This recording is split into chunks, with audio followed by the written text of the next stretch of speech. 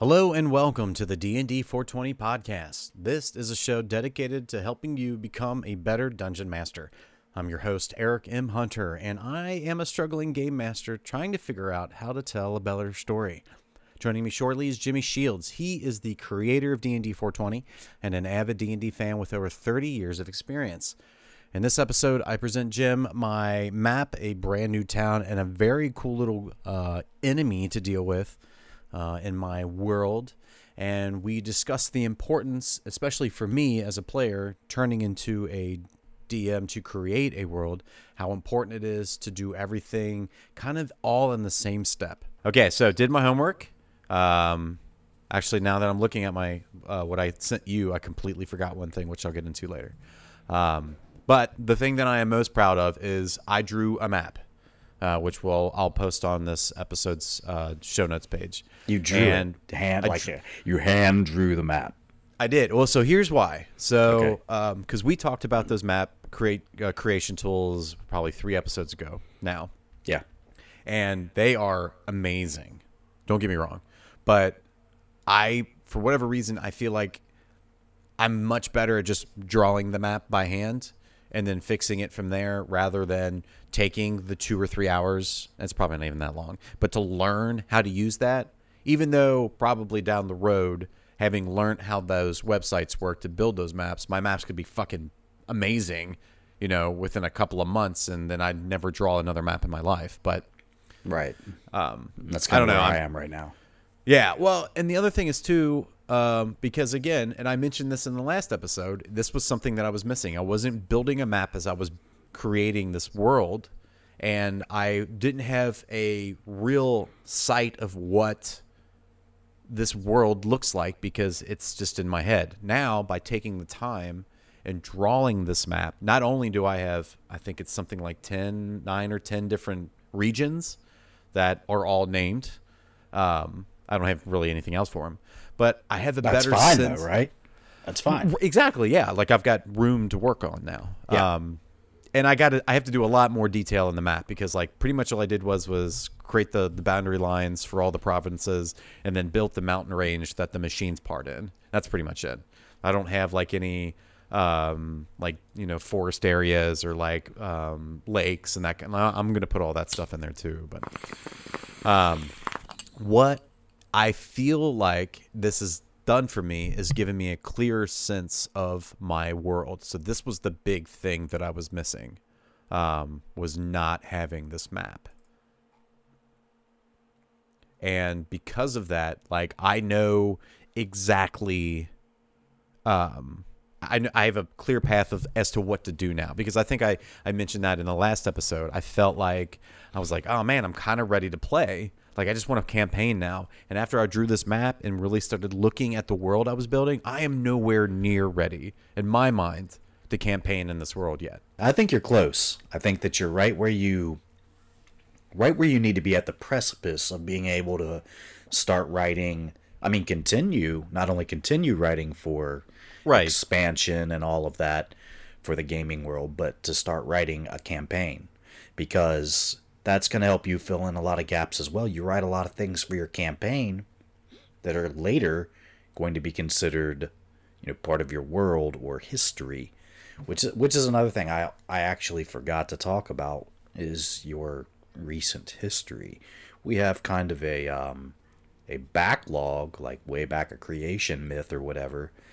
We've thought about those things, but have we thought about the last 100 years? These are the most important recent events in our lives. Like you and I can talk about what's happened the past 20 or 30 years with ease, the greater events that have happened. And, if we start talking about it in game, not that happens a whole lot, but can we?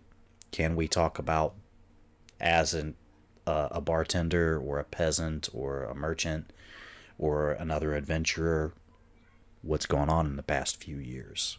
Can we talk about that? I mean, I can't right now, no. But it's definitely, like, the only thing of that 100 years I can think of was, because when I initially made the breakdown for St. Angst, I said that they came from somewhere else. and that they journeyed here and then they stayed here because they found the machine. And I realized that as I was drawing the map, I was like, oh, well, this area that's right below it to the east, which I called Neglar, it's completely surrounded by mountains and water, except for this tiny little opening that's like far east. I was like, okay, so if they traveled that far, they traveled through the mountain range, and then they looked even further east and saw more mountains, the last thing they're going to do is go east. Because they just walked. They traveled so far already to get away from these mountains. There's no way that they're going to try to, well, how far, they don't know how far this mountain range goes. You know what I mean? Okay. So that would make them go west. And then when they got back and fell into the mountain range is when they found the machine. So in my mind, that makes sense, that travel from one region to the other. That's good. And there could be events that happen along the way, or tragedies, or natural disasters, perhaps. Any type of thing that you can talk about for what happened then, what colored that trip, what happened next, how long have we been here, and what's gone on since. And that's going to be paramount for your biggest city as well. So you've got Bellspro, which is the biggest city, right? Correct. And it's going to have kind of a necessary backstory as well of, a lot of history for the past few years, a little history for the past 100 or so years, and then ideas for anything beyond that, or concepts. There was a war, there was a famine, there was these things that happened. They're greater events only, whereas over the past 100 years you might get a little bit more specific, and then the past 10 years or 20 years, have lots of things that have gone on. Were there any ruling powers that have changed hands recently? Why? What happened? Because there's going to be a lot of very public officials who haven't been there their whole life or recently lucked into it, and those make neat stories for ambitions and motivations, and they help color that campaign setting as well, because on a larger scale, if especially as a DM, what the motivations are for these lords that are under the king or under the ruling faction, right, it makes it really easy to answer lots of questions in game. That makes sense. Because and it was something that we had talked about before, like it's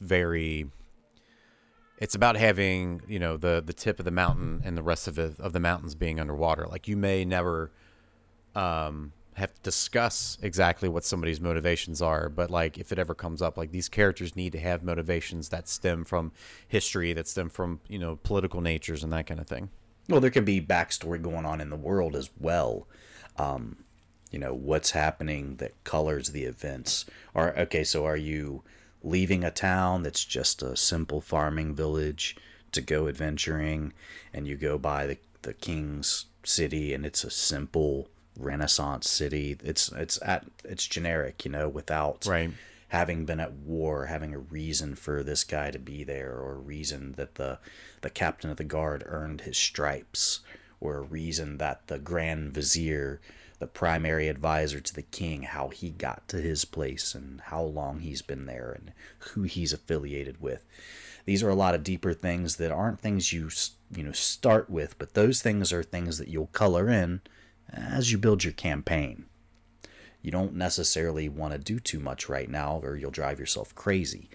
Leave that space there. Leave it. If you have cool ideas, you can plug them in during campaign building, or if you still leave a few blanks or little missing pieces here and there, that's okay. Maybe a character writes a backstory, or a player writes a backstory for their character, and you go, oh my gosh, I don't have anything for my Wizards Guild, and that's awesome. What you came up with was beautiful. Can I just expand on that and say that's who you work for? And they've created it then, and they've helped come up with something you never would have. That's why I feel like coloring in those blanks is so good during campaigning. Yeah, that's because that's what gives the flavor of the world, because, again, we talked about this before, but I think it bears repeating that why would you create your own world if it's just going to be like the one in the book? if it's gonna be like the one in the handbook, then you might as well just play the one in the handbook, because it's all the work is there. Like there needs to be something very interesting, and you need to to take the time to make that this world really feel flush and lived in and full of life. Actually, I have another method we were going to talk about either next week, or maybe we'll get to it today. Could we do it today? This might be a good segue. Is the plagiarizing method, because you've done a lot of work, Eric. How long have you been doing this now? 2 months? I mean, just yeah. Oh, yeah. Okay. Yes. So you've been working on it for a couple of months, 6 to 8 weeks, we'll say. And you've been doing quite a bit. I mean, it's consuming your time, right? Sure. Yes. My wife no longer knows me. My kids forgot that they've had a father. Right. See, that happens. It's getting bad. That happens. So, but I mean, it does take time, and it takes energy, and it takes thought process, and sitting down and writing. It takes all that stuff. So there's another method. Say, plagiarize the game world you like. And if you want to do some creation, you just rename some things, change things around, use a different landmass, change some of the people. Because if you like writing storylines on your own and you don't want to use pre-written modules that take place in some other world, then this is the easy way to start today. Right. And you just change things as you need to and just plug them into your world. I mean, rip it right off. That's what it's there for. That's, take my Wilderdark campaign setting and change it up. Take a piece off. That's how it actually came from the Underdark. I mean, it sounds exactly the same. It's the same thing. I completely plagiarized the Underdark, gave it breathed a whole different story into it, and cut ties off with the surface world and made it my own, made it unrecognizable. But I basically started with the Underdark, Menzoberranzan, the Dark Elf city. Yeah. So, or Menzoberranzan, I don't know how to say it. Yeah, I don't know how, man. It sounds fine. Either way, both are probably wrong. Only one person truly knows. R.A. Salvatore. That's right. Get him on Twitter. I'm sure he'll tell you. Yeah, I'm sure he would. Anyway, what was, I don't even know what I'm talking about now. That's what happens. Plagiarizing. Plagiarize the world to death. Change the things you need to change, but keep most of it the same. When you're at a loss and you don't know what to say, you can always go back in the book and find out and use that lore.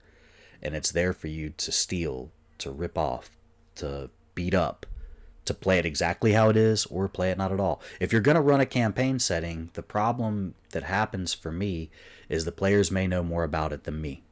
And I don't like reading other people's campaign settings as much. Right.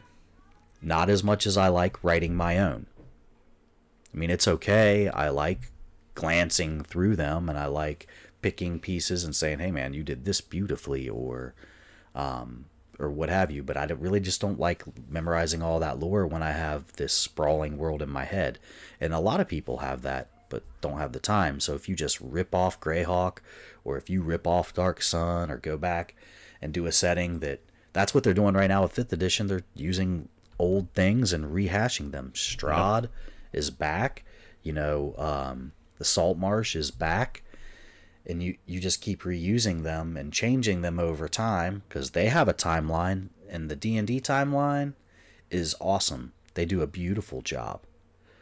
My hat's off to the 5th edition writers. Their lore is really nice as compared to some of the older. When we had a really good setting like Dark Sun, we took notice because it was heads and shoulders above some of the other sludge that was being written. And there was a lot of it. There was a lot of sludge out there. So there's a lot. But if you want to do it that way, you want the world to be your own, you can rename things, and then players don't know as much as you. That's the reason to do it. If your players aren't going to read it and you like it just fine, sure, run a pre-written module in a pre-written campaign setting. But my guess is you're not listening to this podcast because that's how you feel. Exactly. I mean, If in case you haven't noticed, I've labeled every single one of these episodes as world building dash. Like it's so dash stuff that we got high and talked about. there you go. It's funny that you would even mention plagiarizing because I completely plagiarized the map. Well, not plagiarized, I guess. I Borrowed? generated a map randomly using one of the. I wish I could remember which one it was. I could probably look it up real quick. I'll link it in the show notes. And I saw that. I was like, oh, this is exactly what I'm looking for. It's kind of this landmass that's all together. There was a ton of regions. So I was like, this is way too many regions. But it's like everything was very interesting looking. And then I just did that thing you did when you were in school and took a blank piece of paper and my pencil and just kind of like with my eyes, I traced the map on my computer and then did it with my hand. Do you know what I mean? Sure. And then made liberties because unless if there's something very specific that I was going to say like, oh, well, okay, there's a break in the land here because, this meteorite fell down or something like that. I can just easily rope in, I could easily just write that in somewhere. But like when it comes to like the general landmass, I didn't have like a whole lot of reservations as to what was required. You know what I mean? Sure. Yeah. I want it to look cool. Yeah. And that was pretty much it. Like I wanted it to look cool. And I think it looks pretty good. I mean, again, I got a lot of work to do, but I think it's got a lot of potential. I think it's good just for, say, showing a group during a campaign of like, okay, here's where you are. And it's like, all right, cool.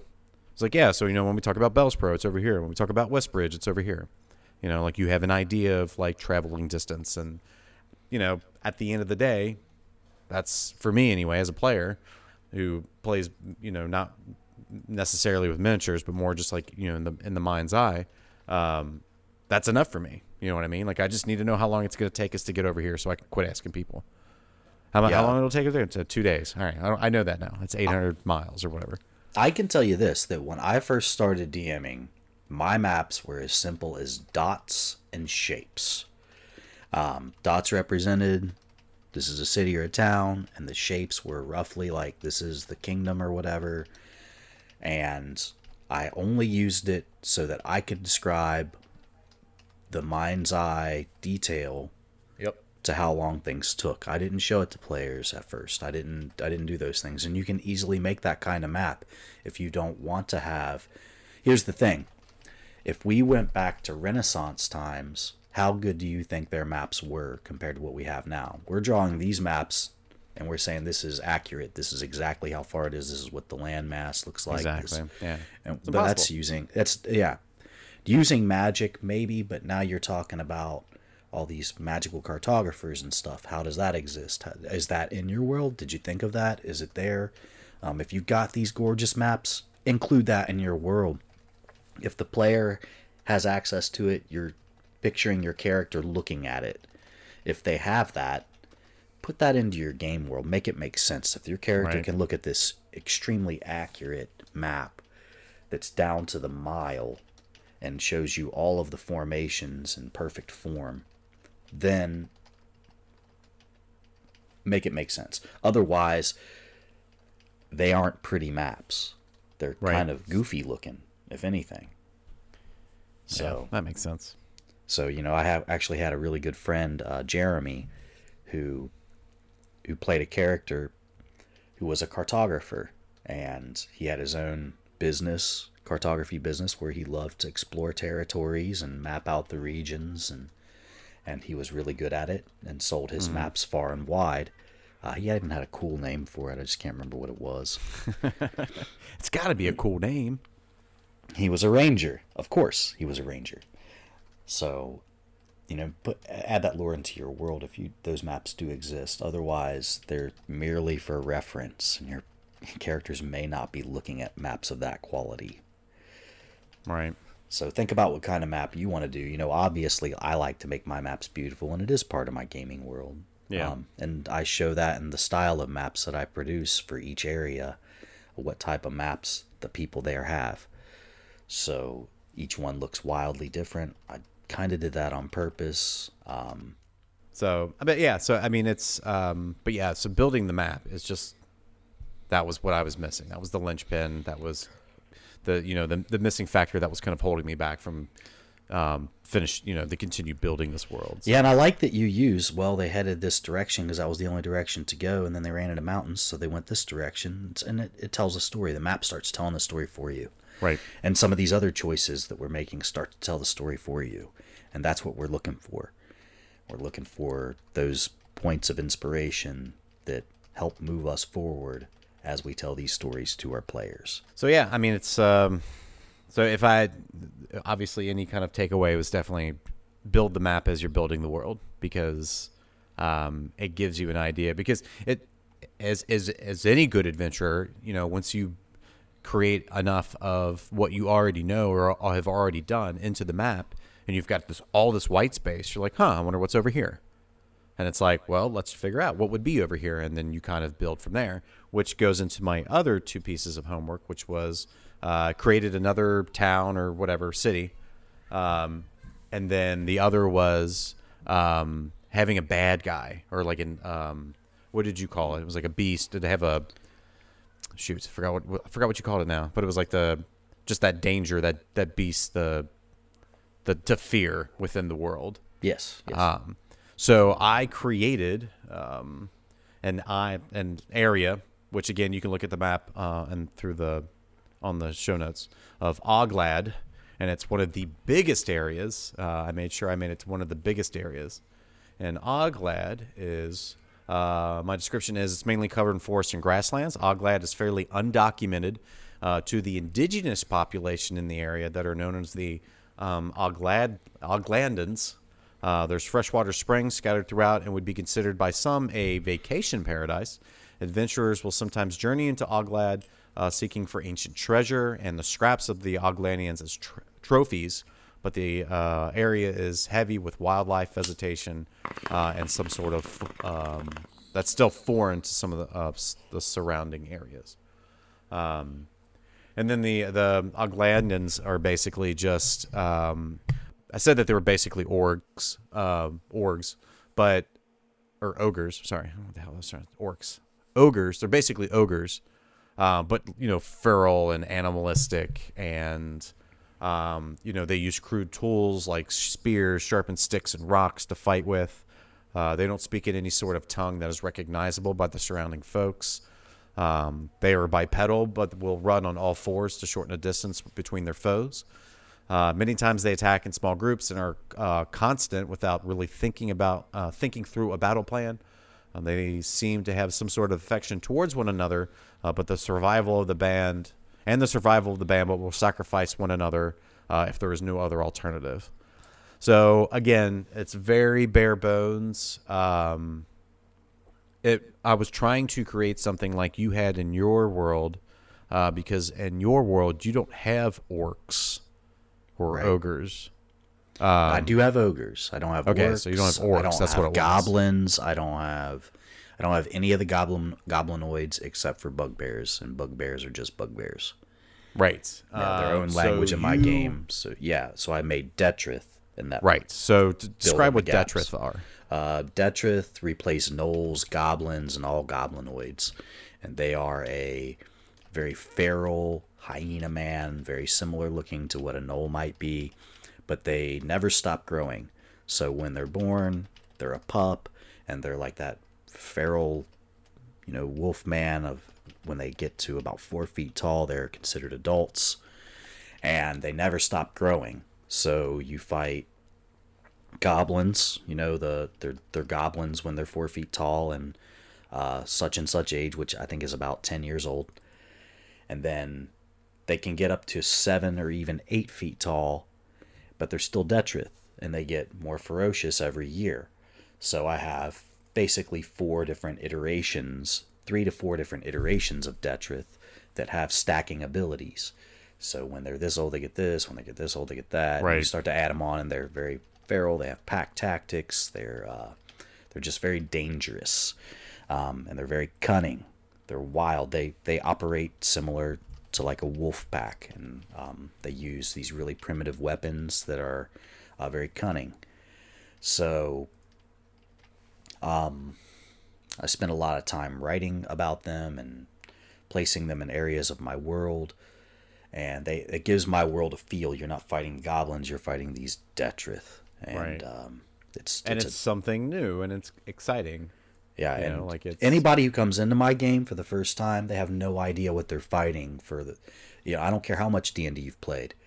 You come into my world, you're fighting a bunch of different monsters, and there's going to be a lot of humanoid interactions, and Yeah. you'll understand those fights better, of course, but maybe not. You never know what you're getting into with people. So Yeah, and if I remember correctly, you had a very cool way of introducing them into battle, which was their weapon. They had like these hollow. Oh shit! You could do a better job describing. oh yeah, the hollow bamboo spears that are carved out along the sides. So the premise I used was how kind of like a silencer works. The reason a silencer works is because it disperses the sound into a small chamber and deadens it, right? Right. And so there are holes inside of the silencer that are allowing that sound to escape as the bullet's coming out into a suppression chamber. If that's opened up, then the sound shoots out the sides. Right. And so I made it to where they carve into the tubes all these tiny little holes and little patterns so that when they throw it, it whistles out the side. Yeah. And it sounds like that whistle is coming from everywhere except for where that spear's thrown from. And there was a couple of times that I remember, like we were walking in some like super dense forest areas that I want to say we had maybe a mediocre to poor tracking situation, and then suddenly you hear that whistling, and it's like, oh man, like it's kind of terrifying. Yeah, and they'd also bang the spears together to get. Oh, that's right. Yeah. It would be. I always do it as a clack, clack, clack. Yeah. So that when you hear that for the first time, you think, well, that's where the Detrith are. When the whole idea is to get your attention over here when other attacks may be coming from another direction. So if you've never encountered Detrith, that's something that they had, is these really intelligent battle tactics. And each band had their own type of tactics that they would use. Like the clacking may come from the main force sometimes. It may come from a lone Detrith. Those signals, each Detrith band uses them differently, so you never know exactly what it might mean, but that you are fighting Detrith. Yeah. And so yeah, it was something else. It was a lot of fun creating them and getting their tactics down and giving them the abilities throughout the different, because I've had Detrith around since 2nd edition. So okay. So they exist in several editions and several forms. And they're a little different each time, which is cool, and I'm really enjoying the 5th edition version of them that I've just created over the past year or so. But yeah, it gave a totally different feel to what you're fighting. It's something I understood and something that I really enjoy doing. And you can do the same thing. Arguably, you don't need to reinvent the wheel. Some people might say I'm doing that, but when you're playing with people who basically have PhDs in D&D, it's nice for them to get to fight these type of monsters, and I enjoy creating it. I enjoy the storytelling aspect of creating these monsters and the backstory for them and all that stuff. So it's something new, it's something fresh, and even though now that some players have played in my game world for 20 years, I'm sure they still really hold a dear spot in their heart for these Detrith. You've been fighting them now for, 12 years? Oh man, it's been At least? Yeah. It's been a long time. And that's always the first encounter in my games. Not always, but, often enough. That's the first thing you're going to fight, some Detrith. And I like it because it's, it's just like, I don't want to say it's, I was getting ready to call it basic, but it's not basic, but it's like it's a solid creature. It's not technically super obvious as to what's going on, but there's also not a whole lot of like, quote unquote surprises. There's not somebody they're not going to have like a magic item or something crazy like that. You know what I mean? Like, But yeah, it's just like a good, solid, like, it's all about the numbers. Like, the more you have, the harder the fight's going to be. You know what I mean? And the bigger they are, the harder it's going to be. Yeah. So I was trying to create something like that, was what my plan was. Cool. But again, it's bare bones. I got a lot of work to do, but... The reason and let me give another reason for doing this, other than it's new and fresh to people who have fought goblins their whole lives as players. Mm-hmm. The other reason is, man, it was just on the tip of my tongue. Stoner moment. What was I going to say? I had a whole thing and that did my lead up. That happens. It does. Oh, because I feel like the D&D books, you have all these books full of monsters, and if you put them all in your world and you try to make it make sense, your world is either cluttered or huge. Mine is neither. Everything makes sense, and so if we're adding monsters to a world, in reality, if we want it to really make sense, we start adding dragons, and we start adding beholders, and mind flayers, and bugbears, and goblins, and kobolds, and all these other things, aboleths. You start adding all of these things into a fantasy world, your ecology is fucked. A real world ecology doesn't exist in the same way. You have to change it completely. And, like, to think of all of the ways that's going to work and be realistic about it, it's going to be very difficult. Yeah. So if you're creating a game world and you're adding all of these things in, that's something the writers for Wizards of the Coast have all the luxury in the world. Is they're on a team. They get to confer with one another. Right. They are paid to do it for 40. If I had 40 hours a week, sure. Oh, yeah, totally. I don't know how those guys get paid. I don't mean to assume, and I apologize if anybody hears this and is like, oh, that's not how it works, bud. But my point is that when that finished product comes out, there's at least a few people who have put info or input in on it. Right. So I'm here working alone, and I get my players involved a little bit, as much as they want to. So that's another good reason to create your own bad guy. Instead of having 100 different things, you make it your way. It's easier to make it make sense. Yeah. And it's fun, too, because I will know that character like the back of my hand, because I will be creating every single stat. I will be, test playing it, all that stuff, So, but yeah. So obviously, I know what you're going to say. You got a lot more work to do. And I do. I'm going to start exploring some more of these areas. I'm going to work on the map a little bit more, make it a little bit more prettier. A little bit more prettier. Just a little bit more prettier. Add some more, what's the terrain, but what's the word? Geography? Is that right? Topography. There it is. That's the word I was looking for. Going to do that. And then, I don't know. So what's next? Well, start just adding flavor. Now you're just seasoning at this point. You're still going to continue to build societies and cultures and things around the world.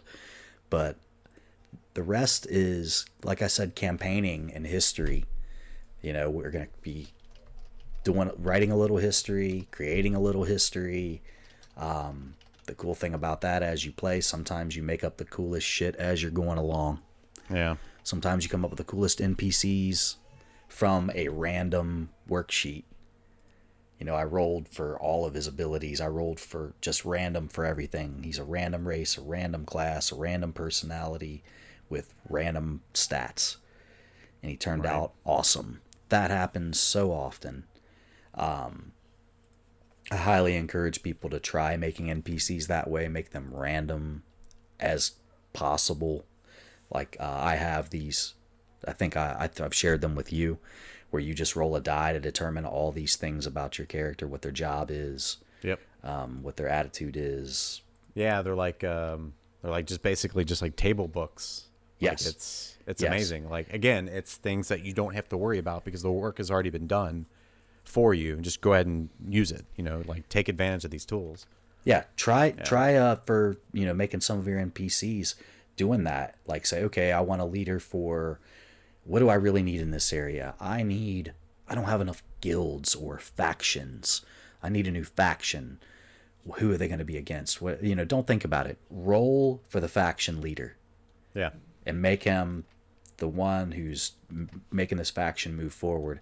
Roll randomly for his race, his class, his alignment, his job, his personality, his quirks. If you roll random for all those things, sometimes you might get something that you don't like and you'd be like, I want to try to re-roll that because I don't want to work with that. And that's okay.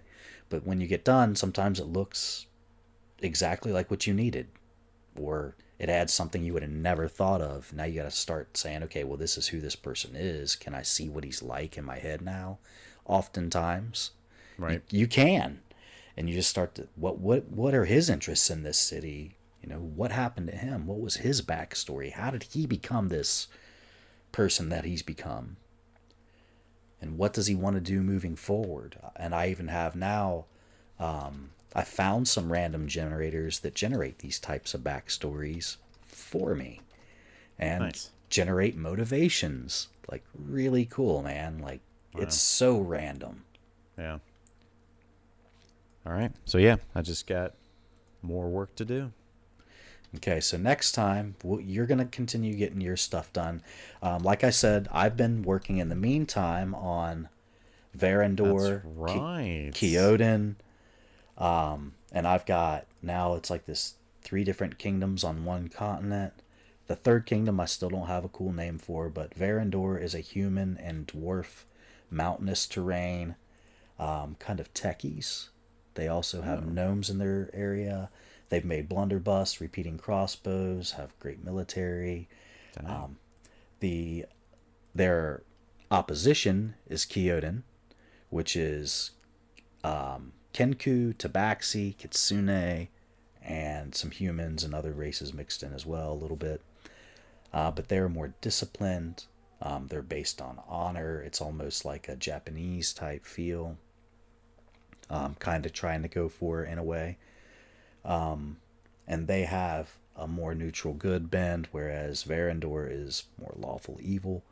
And then in the middle, the Nameless region is an elf kingdom with lots of other races mixed in, Fey races mostly. Their big thing is magic and connection to the Fey wild.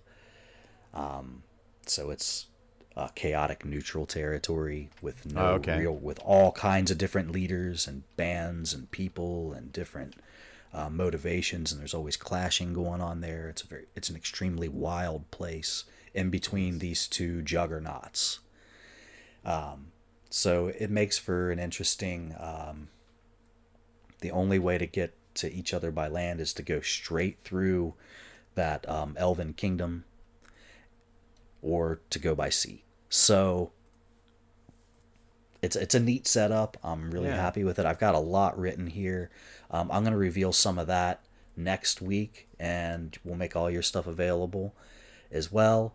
And then we'll go back and kind of criticize our work. Thanks for listening to this episode of the D&D 420 podcast. For everything D&D 420 related, check out dnd420.com. If you'd like to reach out to us, you can find us there on the website and on YouTube at D&D 420. Lastly, as always, if you'd like to support the show, you can do that by telling another DM about the show and by visiting us on Apple Podcasts and leaving a rating and review. Thanks for subscribing and being a part of our work here at D&D 420. We will see you next week.